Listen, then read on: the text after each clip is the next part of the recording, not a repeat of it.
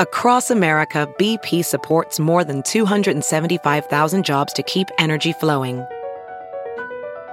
Jobs like updating turbines at one of our Indiana wind farms and producing more oil and gas with fewer operational emissions in the Gulf of Mexico.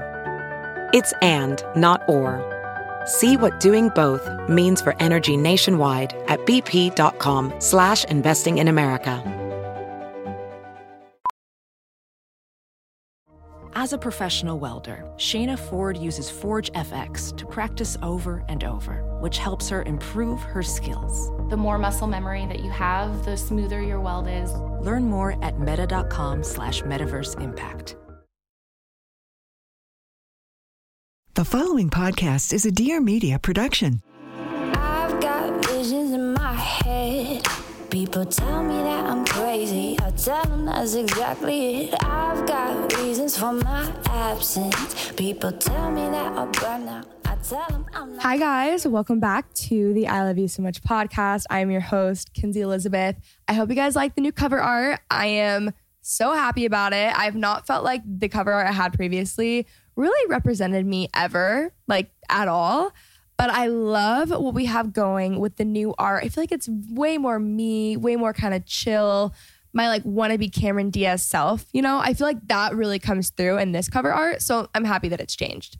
Anyways, happy Thanksgiving, guys. I just wanted to say I'm so grateful for you guys and I just love you guys so much. I think my podcast community, it's some of my favorite people. You guys are so engaged. You guys are just so nice. I get so many DMs. I love getting tagged in your stories. Speaking of, something that I want to start doing, at least through the holiday season, is at the end of the episode, I will be doing a little giveaway, okay? So to stay tuned till the very end of the episode. It's really easy and you guys get it like today. So it's super quick, super fun. Be sure to stay tuned.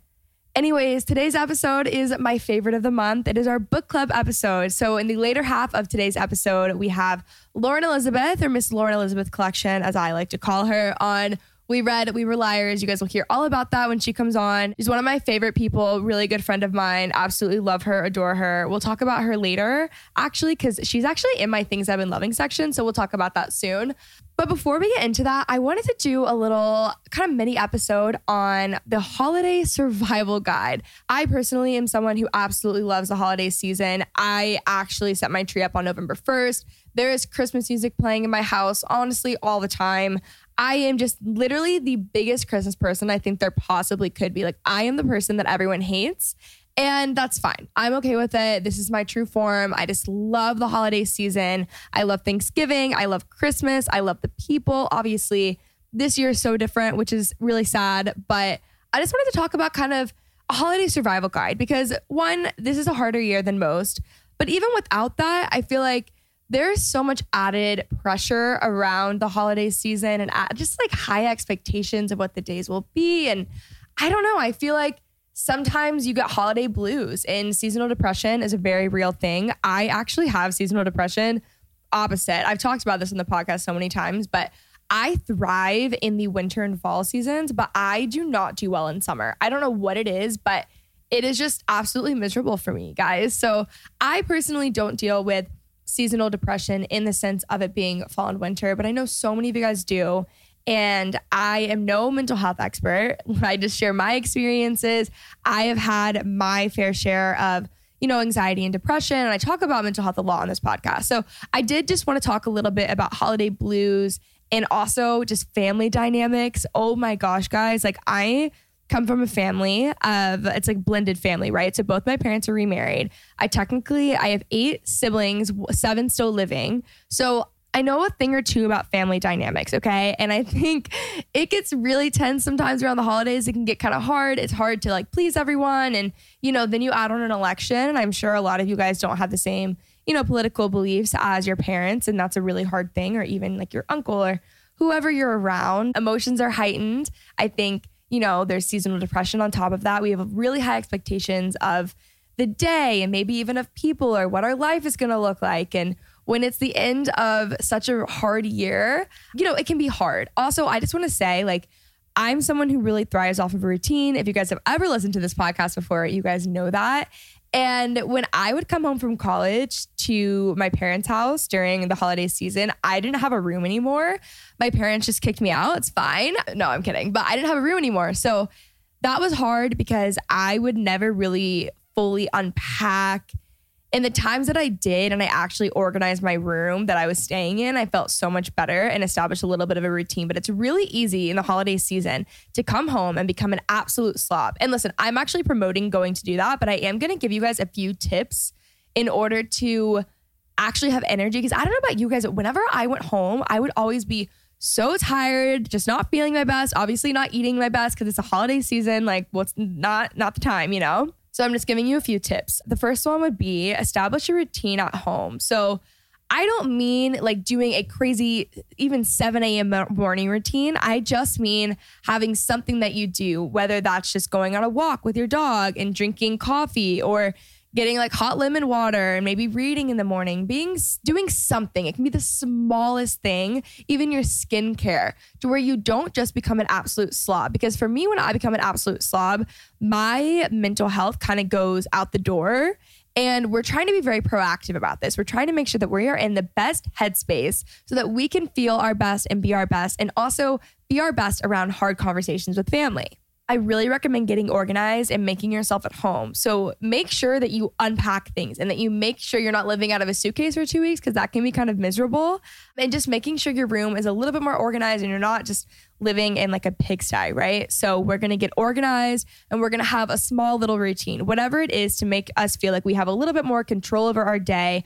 We're not just waking up at 4 as slobs and then eating like trash and then wondering why we feel so depressed. You know what I mean? Like, we're going to do a few small things, nothing too crazy, to make us feel a little bit better and a little bit more like ourselves, so that we are, you know, taking on the world in a better way, you know? And that goes for anyone. You don't just have to be visiting someone's house, even at your own. I feel like I can easily just be all over the place and be such a mess in the holiday season. And it's really important for me to, even though my schedule is crazy and even though my routines and stuff are definitely off, just having something small in the morning that kind of grounds me has really helped.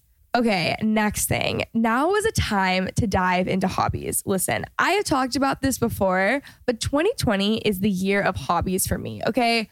We already know this. I have recently become a quilter. I've read I think I've read over 100 books at this point in 2020. I started gardening. I started cooking, things like that. Because before I didn't really have the time for that, right? And then COVID hit, and obviously I had so much more time. And even though currently we're not on this like really, really strict quarantine, I'm still, you know, we're still staying at home a lot more. And honestly, I'm such a homebody as is. So just getting to the point where I am not stuck in LA traffic all day, every day, has really opened up some time for me to do some hobbies. Okay. So do something, like whatever it is. I'm sure you guys have something that you've been wanting to do, whether it's like learn a new recipe, read a new book, do a new puzzle. Those piecework puzzles, guys, are so freaking cute. They're at Anthro. I was sent one like a month ago and they are so cute. I'm bringing it. I want to do it on Thanksgiving. So that's my plan, but I love those. Those are amazing. I feel like Anthropologie and so many stores have made like card games and board games and puzzles and stuff so cute and trendy now, because obviously it's 2020. So what else are you doing? I just really love that. So dive into some hobbies. Also, find a series to binge. So I'm someone who is really bad about watching Netflix. But with that being said, guys, yesterday, it was Sunday, okay? Sunday afternoon, I finished Dash and Lily, which I gotta say, I absolutely loved that show. It is cheesy for sure. It is so unrealistic, but it's one of those cheesy holiday like TV series. And I feel like most of the time they're just cheesy holiday movies. So I loved the series. I would really, truly recommend. I did watch that. So if you guys are looking for a new series, I finally have one to recommend. Also, I just started Designated Survivor, which I'm so excited for. My friend Morgan told me about it. I love shows like that. Like Scandal is one of my favorite shows. Fitz, my dog, is literally named after Fitz from Scandal. Love that show. Designated Survivor essentially is, there's a designated survivor. This is a real thing, apparently. I don't want to spoil it for you guys. So watch the show. Essentially, they're at like State of the Union. They have to keep one person behind so that if there was something catastrophic to happen, they would have one, you know, designated survivor to then take over the presidency. So that happens. And then it's a story. I'm only at episode 3, but I love it so far. And it's actually keeping me hooked. And as someone who's really bad at watching series, that is one thing. I also want to watch Queen's Gambit. I've heard that's really good. There's just so many shows right now, you know? Look at me go, guys. I'm just proud that I started watching something, you know? All right, guys, a quick break to talk about our sponsor, Thread Wallets. So in 2020, I become quite the walker. I walk to everything, coffee, going to like outdoor wine bars, things like that. I'm always out the door, especially with my dogs, and I don't want to carry a big purse, especially when I'm just like walking down the street. I don't want to carry a bunch of stuff. So that's why Thread Wallets has really come in handy. It's the perfect way to carry your cards and other essentials. They have super slim wallets that are super cute, but also very functional. They attach to your keys, your gym passes. They also have lip balm holders. Guys, best thing ever, right? And are the perfect companion to anyone who hates carrying around a bulky clutch or purse. So Thread Wallets is redefining the way you carry you. With their wallets, lanyards, lip balms, and crossbody bags, they are mixing functionality and expression to create the perfect extension of who you are. On the shelf, the hook, in your bag, or pocket, Thread Wallets will hold it together while you do your thing. Get free shipping on any purchase of $35 or more. Just go to threadwallets.com/discount/Kinsey15 to get 15% off your first purchase. That is threadwallets.com/discount/Kinsey15 for 15% off your first purchase. These also make really good gifts for this season, so definitely check them out with my discount code. I hope you guys are enjoying the episode, and let's get back to it. My fourth and final tip is geared towards just, you know, different dynamics, different people, different opinions. This is such a hard year to have different opinions. I get it, trust me, but it's really important to know, like, personally, I've only ever had good experiences and conversations when I approach them in a calm manner.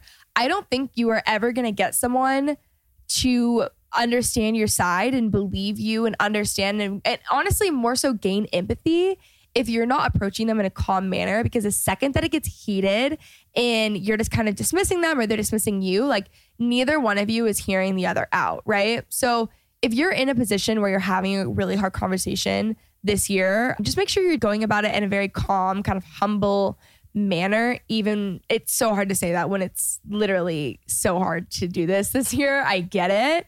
And then if you feel like you can't have those conversations at that moment, just dismiss yourself and then come back to it and be like, hey, you know what? I don't think that we can really have a healthy conversation right now. Let's rain check this. Let's talk about this tomorrow. Like, I think that we will be in a better place.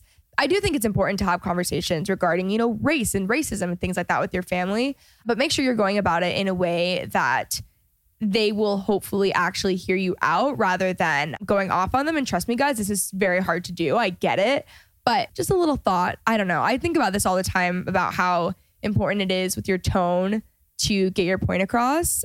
Also, it's just really important to have boundaries with your family. There's so much family drama, family conflict. Maybe I'm just speaking for myself, but it's just important to have boundaries and just be like, you know what? I actually don't like when you say this, or I really don't like when you say this about someone, or it makes me feel this way, or, you know, can we please maybe just not talk about that today? Things like that. It's really important to have strong boundaries.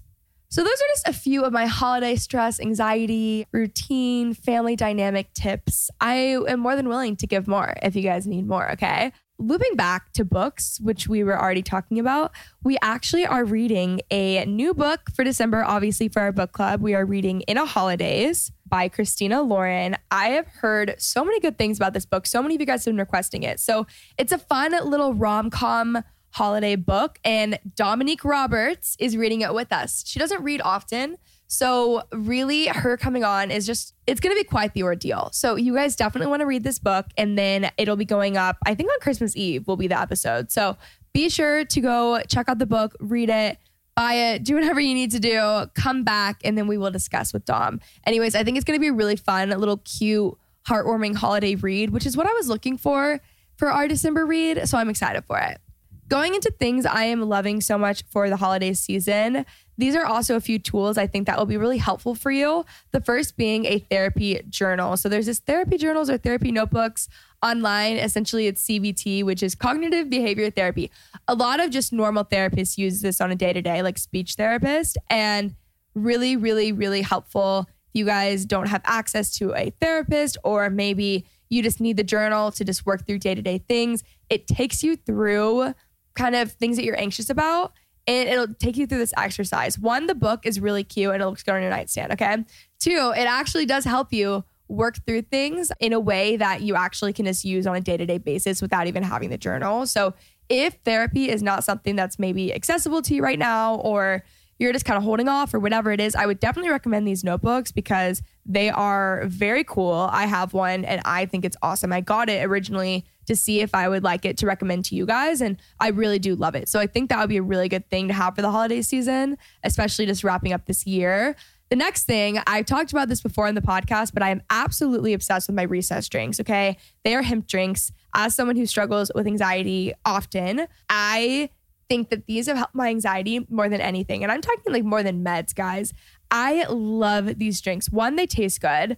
Two, they just calm me down like no other. You're still fully coherent. Like you're not like super tired or anything like that, but it just calms my nerves, calms my anxiety, and I just feel so much better. I love having them.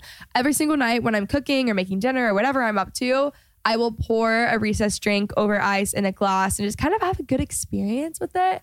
But it just calms me down. I really love it. You guys can use, I believe it's code Kenzie15 for 15% off, or maybe it's just Kenzie for 15% off. But they're really good. Try a sampler pack so you can see which flavors you like. I like the blackberry chai, I think the best, but I really recommend those, especially in the holiday season. I have been living in my Uggs. I know that we're not surprised. So okay, we're done with the tools that are going to help you clearly, but I know we're not surprised. I've been living in my mini Uggs. Okay, guys, I actually dress right now, currently at 23, graduating college within weeks, how I would have dressed as a sophomore in high school. Like, you should see what I've been wearing lately and you wouldn't be that impressed, okay? It's very like Cameron Diaz in The Holiday, Cameron Diaz and My Sister's Keeper, like mini Uggs, jeans, long cardigans, all cozy. You know, it is what it is, okay, guys? I'm owning it. I love it. It's fine. But I've been absolutely living in my Uggs, and I just don't think that there will be a day in my life when I don't wear Uggs. I'm talking like 85. Of course, I have just been using my Barefoot Dreams blankets nonstop and just candles. That's a no-brainer. I have, I think, like 10 Barefoot Dreams blankets. Life hack, I always get them at Nordstrom Rack because they're 50% off at Nordstrom Rack. So they're way less expensive. Obviously, that's a really good deal. They are the softest blankets ever. I have so many. They're so good for when you have company too, because they just are the best blankets ever. And everyone's like, oh my God, I'm obsessed with this. They're also a really good gift. I got my best friend one for her birthday, and she says she uses it all the time. And she is so hard to shop for. She doesn't really wear makeup. She doesn't really dress up much. Like, she's very chill, loves to be cozy, things like that. She's a very low maintenance sort of gal, okay? Got her this Barefoot Dreams blanket and she actually loves it. She's so hard to shop for, so this was a really good gift. Anyways, been loving that and my candles. I just love being cozy this time, you know? I have like quite the thing for outerwear, okay, guys? I wear, like, it's my favorite thing to shop for, outerwear. I love coats. I love puffers. I love everything. Right now in my office, I just got a new coat. I have a puffer next to me. Like, I have so much outerwear, it's not even funny. So if you guys want maybe an Instagram reel or something where I do kind of an outerwear collection, maybe even a YouTube video, I don't know, let me know. You guys can also just follow me on Instagram at Kenzie Elizabeth. I'm constantly sharing outfits and just things that I picked up recently. Or if you guys just want direct links immediately to what I'm wearing, you guys can just follow my Like to Know It profile. You just download the app and my username is just Kenzie Elizabeth. That's also where I'm sharing all of my gift guides. So if you guys need gift guides, I am currently, I think, working on my 12th. And they're all on my Like to Know It profile. So definitely go follow me on there. Guys, we need to talk about my Starbucks order in the holiday season. Okay, this is technically not a seasonal drink. I'm aware. I know this, okay? It is seasonal to me. I only allow myself to get it in the holiday time because it's just a holiday drink to me through and through, okay? So I get obviously iced. I get a vanilla sweet cream cold brew, sub vanilla for peppermint. So essentially it's a peppermint sweet cream cold brew, okay? I am posting this on my feed on Instagram and there's a TikTok of it. So if you guys need to go back when you're at Starbucks, either check out my TikTok, Kenzie Elizabeth Hey, or just my Instagram, and you guys can see it because I get it every day. Like, as soon as I finish recording this podcast, I'm going to get it because it is the best drink ever. It puts me in the absolute best mood. And this time of year, I'm just such a Starbucks girl. I can't lie. I mean, it is what it is. Like, holiday drinks, you got me there, you know? Like, I'm just obsessed. You have to try this drink, though. It's really, really good. Last but not least, things I'm loving for this holiday season, Lauren Elizabeth collection. I have to say, yes, Lauren is one of my favorite people. Yes, she's a really great friend of mine. I absolutely love her and adore her. I would say this if she wasn't my friend, okay? Also, I buy this stuff on my own. Like, I always make sure I'm buying my friend's stuff. I think that is really important. Side note, like, I am Twin Flame's #1 customer. I am Lauren Elizabeth's collection #1 customer. Like, you got to support your friends, okay? But even if I didn't absolutely love and adore Lauren and she wasn't a great friend of mine, I would say this, guys, it is so cute. As someone who is like a loungewear fanatic, it's all I wear, all I want. Like, we've said, how many times have I said cozy already in this episode? You know what I mean? This stuff is so good, okay? It is so cute. The quality is incredible. The price point is incredible. It is so good for what she's selling. Like, these pieces on other websites could literally be like $300, guys. I don't think you realize how good of a deal this is. So go check out Lauren Elizabeth Collection on LA Collective. I have it linked in the description below. Also, this weekend's Black Friday. I don't know if there's sales going on. Sorry, Lauren. But check it out, guys. All right, so without further ado, we are going to get into the book club portion of today's episode, which is on We Were Liars. I hope you guys enjoyed. Lauren and I read this book together this past month, and I will definitely have her on again. So just let me know what book you guys want us to read. We actually both really love thrillers, so I think that would be a good idea as well. But anyways, without further ado, let's get on into the episode. Hello, Lauren. Hello, Kenzie. This is quite the episode. I'm glad that you had the same perspective on this book.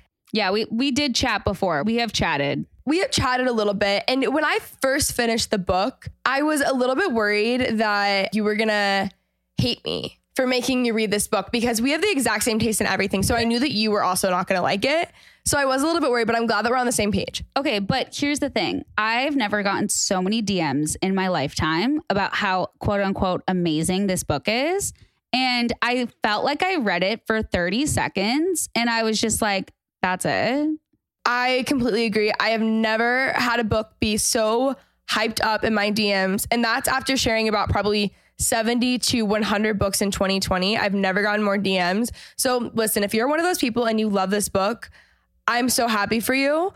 I just don't know why. We are definitely the minority, Lauren. Like, 100%. I was reading this and I just kept thinking like, oh, it's going to get better. Oh, it's going to get better. And then all of a sudden it was over. Like on Kindle, the book ended at 90%. And so I thought I had another 10% to go. And that was it.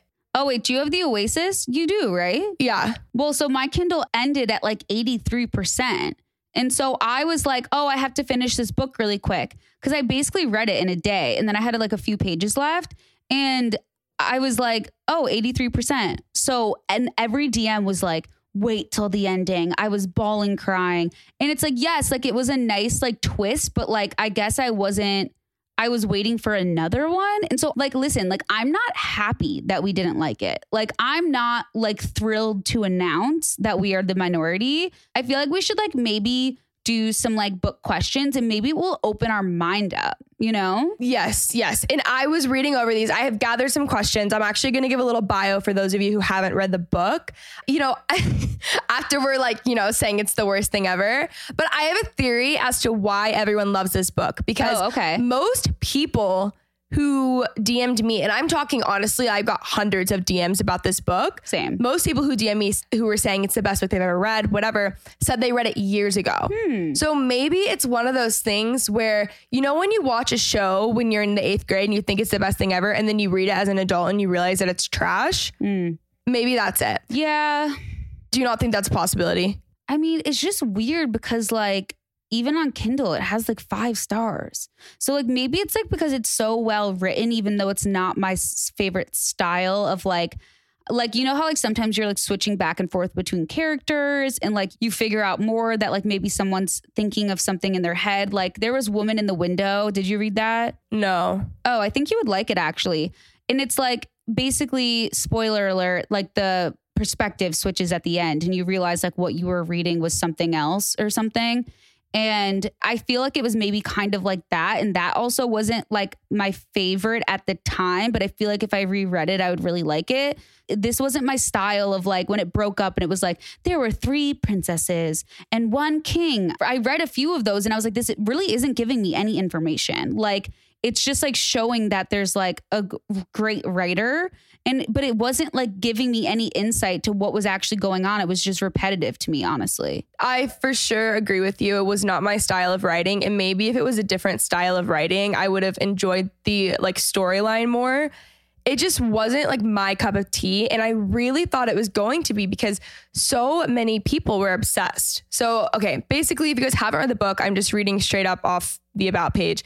A beautiful and distinguished family, a private island, a brilliant, damaged girl, a passionate political boy, a group of 4 friends, the liars, whose friendship turns destructive, a revolution, an accident, a secret, lies upon lies, true love, the truth. No. You know what? No. You read that about and you're like, this is it. Like, this book is going to be amazing. But you do not get the juice. You literally get like a chapter of juice, but like, it's like, I wanted more. And I'm sorry. I'm just so frustrated with this book because like, that's a good bio. It really is. The detailed plot summary goes on, and it's Cadence Sinclair. She's an heiress to a fortune her grandfather amassed doing business I never bothered to understand, is the narrator. Essentially, they go to Beechwood every summer and essentially something happens there. She has an accident. Beechwood is like their private island, which is like, well, not island, but like they have, the whole family has houses. They go there every summer. The 4, are they cousins? Yeah. So the 3 of them are cousins, and then Gat is their friend. Yes. But Gat is the nephew of Aunt Carrie's longtime boyfriend that their grandfather doesn't like, I'm pretty sure. Also, the privilege and like subtle racism is never resolved, which also is annoying. Yeah, very annoying. And that's actually in this thing. So we're going to go ahead. Maybe this will like open our minds more to the book. It just was a really big disappointment, and a time that I felt as though I really needed a good read. Yes. So guys, next month, I'm going to have to kill it with the pick, okay? Yeah. All right. Describe the Sinclairs. In what way are their family experiences unique? In what ways are they like most other families? How do they deal with deaths, addictions, and tragedies that afflict all types of families? So basically describing the Sinclairs, which is the family that goes to their beach houses every summer. They're essentially white, privileged, I would say like out of touch, definitely racist, out of touch. And, you know, sometimes there's resolution in that. And I don't think there really ever was. But I think the 2 things that were interesting is, one, the way that they handle like the addiction or like the crime or whatever is obviously they cover it up, right? It's a very interesting thing of like, even within the family, you always have to act like you're perfect and you're okay. And usually sometimes you could like be more like confrontational and like aware, like in conversations behind closed doors, and like they're very much like, I have to just act like I'm perfect to my grandpa and perfect to my mom, and I just have to nod and say everything's okay when it's not. But the only thing they have in common is like every family has drama. Like every family has a certain way of living. But like personally in my family, when there's any like drama or like, yes, we all have each other's back. And like, whenever we get into crises, we help each other. And there's like, you know, that like secretive, like, okay, like we got this, but we're completely candid about it. Like, I don't have to pretend like I'm okay to my grandpa. Yeah, I think my family could actually say a little bit less, you know? Like, dude, 100%. Like, literally, let's do less. Like, the pandemic couldn't have come at a better time, to be honest. I sent a DM saying, it was a meme. It said, are you really going to risk getting COVID and killing people just to eat potatoes with your ugly fucking family? And I was like, that's so funny. I was like, no, I'm not. And then there was the other one. Did you see? It was like, for the first time, if you really hate your family, you should show up to Thanksgiving. I did see that. And it's like, I don't hate my family. I love my family, but the drama, the opinions, the yelling, it's just like, it's so much. It's like a classic family Thanksgiving and Christmas where it's like, oh my God, can everyone do less? Like, honestly, like we could learn a thing or two from like acting nice, but you probably don't enjoy it as much. It's just not real. No, exactly. I agree. And it's one of those things where I think they're clearly a very unhealthy family. They don't deal with anything. They don't talk to each other. They're essentially just like arguing over the house that they want in the will. It was just very out of touch. But I think there are families, like I have friends who literally do not talk to their family about anything, or like there's so many things that I know about their family and it's just not addressed. And I'm like, that is crazy to me because my family is the exact opposite. But the family is just like really out of touch, afraid of the grandfather because the grandfather essentially is like holding money over their heads. And he's racist. So yeah. And it's interesting that the like money is obviously like, yes, like let's say you're a trust fund baby, like your parents are like, you have to go to college or you don't get your inheritance or whatever. But like the way that they handle it and like the way that the aunts like fight about everything, it's very, very like old school conservative. I even had a thought of like, it's kind of like Gossip Girl. Like remember when Serena would like talk to her mom? But it's like you saw action from the characters in Gossip Girl. Like they acted out and they did those things. Yes, at the end of the book, they did something, but it's like you didn't really get any of that throughout. It was very like, okay, keep your head down, pretend like you're da-da-da. It's like, no, like fucking speak up. Okay, in what ways does her father's abandonment of their family impact Cadence? What was inferred about his choice to no longer live as part of the Sinclair family? Okay, Lauren, this is like one of those things that I'm sure went just right over my head. It's like the first few pages of the book. But do you remember when she's describing her dad leaving and then says that he just shot her in the chest? Oh my God. I almost forgot about that. I'm literally sitting there reading this and I'm like, he shot you? Like the first few chapters, dude, it was the first few chapters. It was like, and then he would see my cuts and I would be bleeding and he would let me bleed all over him. And it took me like a few scenarios of this like dramatic gushing blood constantly to be like, oh, these are like metaphors. And this is like the style of writing of like describing.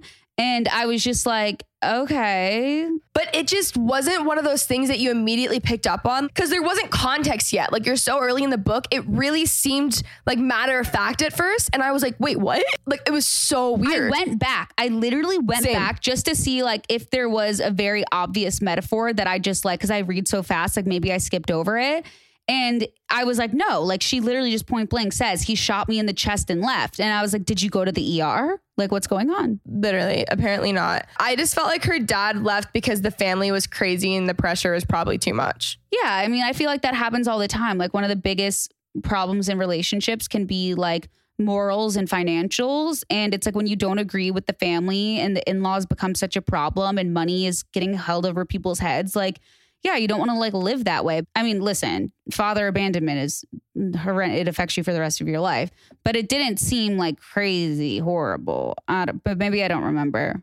Well, and also then you find out that the grandfather, which we'll talk about this, but the grandfather paid for their trip to Europe the next summer when she had to quote unquote get away. So random. So weird. Okay. What role does Cadence's grandfather play in the story? How does his role as a patriarch of the family define the choices made by his children and grandchildren? To what extent is he to blame for the shortcomings of others? He literally is like the second main character of the book. Like the grandfather literally controls the entire narrative because he's the one holding everything above their heads. He's the one that sets these high expectations. He's the one that pays for all the houses. And even in those like little excerpts that I didn't like, where it was like, there was a king, there were 3 princesses, like it was always about him. And so he really drives everything in the book because everyone's basing their choices and their voice and decisions off this grandfather. And I feel like he's the most integral part of the book because of that. And he technically is to blame for all that stuff because he's what drives everyone crazy and he's what drives everyone to their breaking point. So like if he was a patriarch in a more healthy way, it would have never happened. I think he's really completely to blame. From the smallest things to like their communication levels and like hiding how they feel to, you know, the big deal, which ends up being a fire, which ends up killing 3 of the 4. Cadence survives it, and then the other 3 die. So dumb, by the way. First of all, I just want everyone to know that I'm very tired today. And so I probably sound really weird, but it's so stupid. Let's just talk about the fire. Okay, explain the fire to the listeners at this point. Okay, so here's what happens. So essentially, you could predict the fire in the beginning of the book because the house is being rebuilt, but you don't really understand that much if you're a quick reader like me. When you're just like kind of like trying to get into it and you're not really like what's important, what's not important. So basically, at the end of the book, you realize that the young cousins, so the main character and the 3 others, that they call themselves the liars, which obviously is the most apparent thing ever because everyone's lying. Their entire life is a lie because they don't express any real emotion or choice or voice. And they get fed up with it and they're like losing their minds because of all the aunts fighting about the inheritance and the grandpa. And so they're like, fuck this place, let's burn it down. And they finally get pushed to their breaking point and they decide to actually do it. And they burn down the main home because there's 4 homes, one for each aunt and then one for the grandpa. And obviously the grandpa's house is the patriarch. So that's more symbolic of like which house to burn down. And so they decide to burn the house down, clearly mentally not in a solid place, but pushed to the edge. And you realize like, oh, okay, like, yeah, like that's the crime. Like they're covering it up. But like no one really faced consequences. They wouldn't have if they all survived. Like there's no way they would have reported it. There's no way that they would have like done anything. Which is partly why they did it, because they knew that there weren't going to be consequences. Exactly. And so you realize once the story starts getting more clear that when they set the fire, the 4 liars, Cadence accidentally lights her section of the house that she's supposed to light on fire first, blocking the other 3 kids to actually get out of the house. And it's this very like dark scenario where she's like, I'm trying to get out of the house. I realize that no one's outside. I go back inside-ish to look for them. And I just see them all behind the flames staring at me, realizing they can't get out. Okay, so you're telling me that there were 3 people in the house that was burning down. How could you have lit a section of the house and realized everything suddenly was on fire? You didn't time it right. Okay, fine. I'll let that happen. But then you realize there's these 3 people and you see them behind the fire, according to you. Okay, so they're not burning alive yet. Why are we not calling and trying to get these people out of the fire? Like, why is this just so dramatic and dark? And there was no attempt to get them out of you just watched them burn? Makes no sense. It was so bizarre. Absolutely so bizarre. And I don't know, not that I'm, really A fire expert. Yeah, I'm not really an arsonist, and I'm not really keen on setting houses on fires with my cousin, but that's just not a mistake that I would make. You'd think that when you're about to set an entire like multi-million-dollar estate on fire with your family in it, you would think that you would be like more careful to not, I don't know, literally murder the other 3 in the house. And it's like you said, like it's a multi-billion-dollar estate. So like how quickly did your section burn where it got to the other section where they're standing? Why are all 3 of them together and not you? You're by yourself.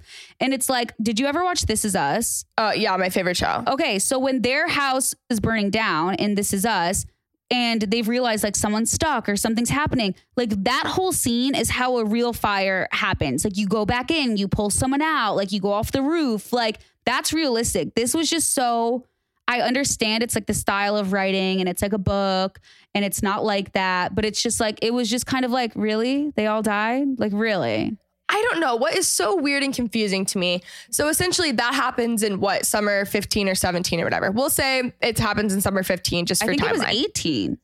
Okay, we'll do 18, right?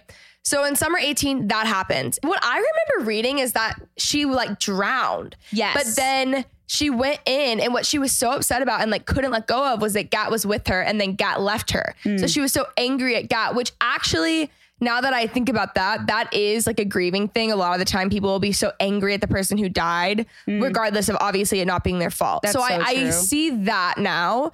But it was just so weird. And then for the next 2 years, so the next summer, she doesn't go back. She ends up going to Europe with her father. Because she got hurt and she lost her memory.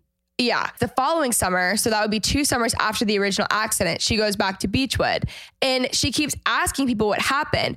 But the writer is like, the liars are there. So she's talking to the liars. She's begging them. And then obviously when you're looking back at the end of the story, I think the reason people think that this is like the craziest book ever is the twist. And they're like, oh, they were actually ghosts and all this stuff. But I'm like, it just doesn't, I don't know. It was just so weird. And no one will tell her what happened, which they claim it's because they tried to at the beginning after her accident. And then every day she would have to like relive remembering that her 3 best friends were dead. But it was just so weird. And I'm like, you would think after 2 years, they would just sit her down and like she would beg them to ask and they wouldn't. And then she was just like talking to these ghosts. That's like the whole liars and like everything's okay thing, because it's like this person wants to know what's going on. And everyone that's younger is like, oh, our aunt said we couldn't tell you. And so it's like, where's the communication and like the clarity? And she obviously has like extreme migraines and memory loss and all these issues. And like you said at the beginning of the book, we think it's because she like hit her head on a rock or something and was in the ocean and like drowned. And you spend the whole time in the book trying to figure out what happened and spending time with quote unquote the ghosts of the liars just to find out that they're dead and that she's kind of to blame and started the fire. And it's just kind of interesting that everything that happens in the beginning of the book like really doesn't make sense. It's just kind of developing her voice. And then when you actually start figuring stuff out, you spend the whole book of them like not saying anything. And you really don't learn anything until that chapter, in my opinion. I agree. It's like, obviously we're not fans, but it was just weird. And I kept expecting a bigger twist. And I don't know exactly what I thought was going to happen, but it was just weird. Also, another thing. So Cadence was in love with Gat, who is not her cousin. Don't worry. Gat is essentially just the friend that was brought along, but he's really the nephew of her aunt's boyfriend, who the grandfather is racist and doesn't like. In Cadence, they go through and they have these conversations and she really likes him. And he has a conversation with her like, I am always going to be the odd one out. Like, it's just a very apparent conversation about race. And he's like, I'm always going to be the odd one out. He basically names one of the housekeepers. I guess this housekeeper or the gardener, whoever, someone that's like staffed at the house was also black. And he was comparing it to the housekeeper, something along those lines. And then says, you know, this person, it's the same thing with them. And Cadence is like, who? And she's like, they've literally been staffed at this house since you were born and you don't know their names. This is exactly my point. I mean, yeah, like that was like super fucked up too. And I think the thing that pissed me off about like the race and the financial stuff is that like there was even that one line where Gat said, and you know, she was trying so hard to like understand why they weren't together, why he left. And, you know, obviously you figured out that he died, but there was still no kind of clarity there in like losing love or making it work. And I think it was just like, there was even that line where Ed, who was the actual uncle, so Gat's dad essentially, comes back to the house and she's like, oh, like granddad, like Ed's back. And he's like, yeah. And she's like, and you don't like him? And he's like, yeah. And so it's like, for me, I'm just like, okay, so we're not going to solve the racism and we're not going to solve the privilege, just also financially. And he was like, you don't know my apartment. Like, you don't know where I live. Like Gat was saying, like, you don't understand. You don't know me outside of this house. I don't want to be a part of this family. I'll never fit in. And there was no voice of reason to be like, stop being racist. I would have liked it if honestly they weren't actually dead, or even if they were, getting a few extra chapters of her and Gat like actually being like, okay, learn the housekeepers' names and come see my place in New York. Like, let's see if this does work out of Beechwood. And like, I know that's not what the book was for, but for me, the type of books I like reading, I think the fact that there was just one like solid story that we were like took so long to figure out, I would have liked more actual solution and all the other things about voice, privilege, race, just all that stuff. I understand that that's not the point of the book and it was subtle pointing out how bad it was, but I don't know. I feel like her and Gat, like the whole book was about how she's so in love with him. And then you just realize that there's no solution even before that you've realized that he's dead. And then you just realize he's dead and there's really no solution of how she continues to live her life. Yes, none at all. It's so interesting because it's like the antagonist of the book is, if you have to pin it down to a person, I would say it's the grandfather. Yeah. But more than anything, I think it's like their family dynamic and system, like the privilege they have, the inheritance, the greed, the materialism. Yes. It's really manipulating, like that whole dynamic. Like no one is set up for success. You're just going to continue to like breed things, which is the problem with things like privilege and race, is that like racists typically raise more racist. You're not born a racist. You learn how to be a racist. And that's what's fucked up, because you can unlearn things and you can teach people new things. And yes, essentially the fire was supposed to be that closure we were looking for of like rebelling against exactly what you just said. But in my opinion, I don't think it really actually solved the problem, because you saw the summer that you just read, you realized was when they were all ghosts and dead, and they were still fighting about the inheritance. They're still freaking out about the kitchen. Maybe not as extreme, but like they are. Yeah, that's the worst part, because you look back at it and you realize that them losing 2 kids in their family, one very close friend, doesn't really change anything. So I feel like the book, there's no like conclusion to it. Nothing has really changed. There's no happy ending. Yeah, there's no happy ending. It just doesn't show that these characters have been even affected by the death. And I know that that was just, you know, as a reader and from her perspective, she didn't know that that had even happened. Right. But it's also one of those things where it's like, it's so bizarre. And also, like, you would think there would be some sort of, and I know the family is just wealthy enough to just cover this and whatever, but like the family knows that the kid set the house on fire. Yeah. Like, they know that like she was a part of it and that these kids died from this. So it's just like, how do you like work through that, you know? I understand that, you know, it's thought provoking and maybe it does get you riled up about the kind of family dynamics and race and privilege and the inheritance and all that stuff. And so I hope that people that read it saw how fucked up it was, even though there wasn't solution in the way that like we like reading a book. There's no happy ending in the way that we like reading a book. Like, listen, I don't mind reading a sad story. And I understand that not everything has a happy ending and like is a fairy tale, but you know, like books are escape. And like, yes, I'd like them to be thought provoking and provoke emotion, which this clearly has. I hope that other people that read it like see, at least without clear conclusion of those things, which like we would have preferred. I at least hope that it was like thought provoking and also just you could see it clearly of like, oh, I don't want to raise a family this way. Like, I don't want to be like that. Like, it's clearly wrong. Even though they don't solve it, maybe at least it affects the readers to solve it in their own life or have those conversations. You know what I mean? Yeah. And maybe it is a more realistic view coming from a family of that great of wealth who are that like emotionally stunted, who don't talk about things. It shows like how ingrained it is in them, even through not just Tragedy. one death, but threes. Yeah. Even like the biggest trauma, it doesn't really change much and they're still fighting about the same things, which is sad. Last question. What do you feel Cadence comes to learn at the end of the novel? In your opinion, what insights are gained? What I relate to is kind of what you said of like, yes, this is reality.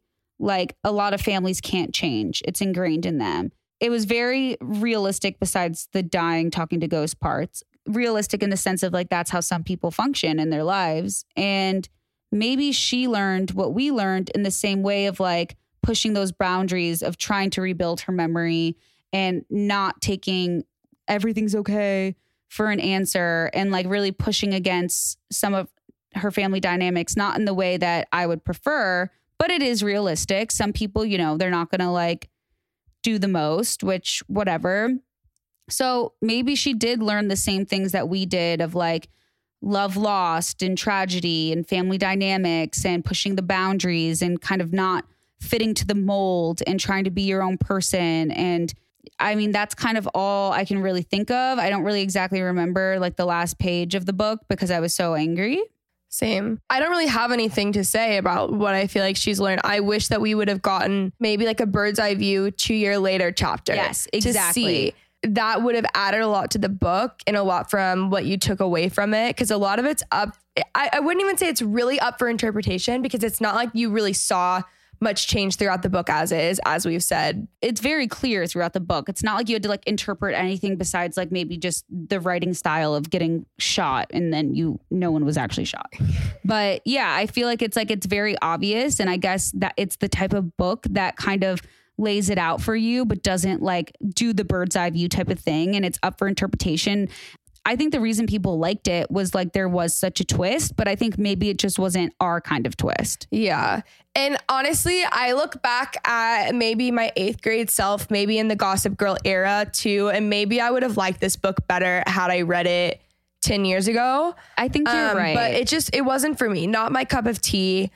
You know, this is really unfortunate because Lauren and I have read a lot of books together. I wish we would have done a book that we had liked, but we'll have to do another at some point. Maybe we have bad taste in books. No, we don't, because no, that just isn't possible.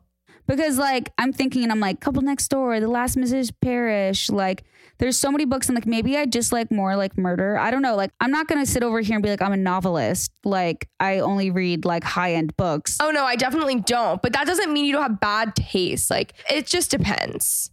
I like switching it up sometimes, you know, like reading something nonfiction, reading something fiction, like reading, maybe like switching up my thrillers with some romance. Like I'm going to do some Colleen Hoover. Oh, love. Colleen Hoover is honestly one of my favorite authors. That's very young adultish for what I typically read.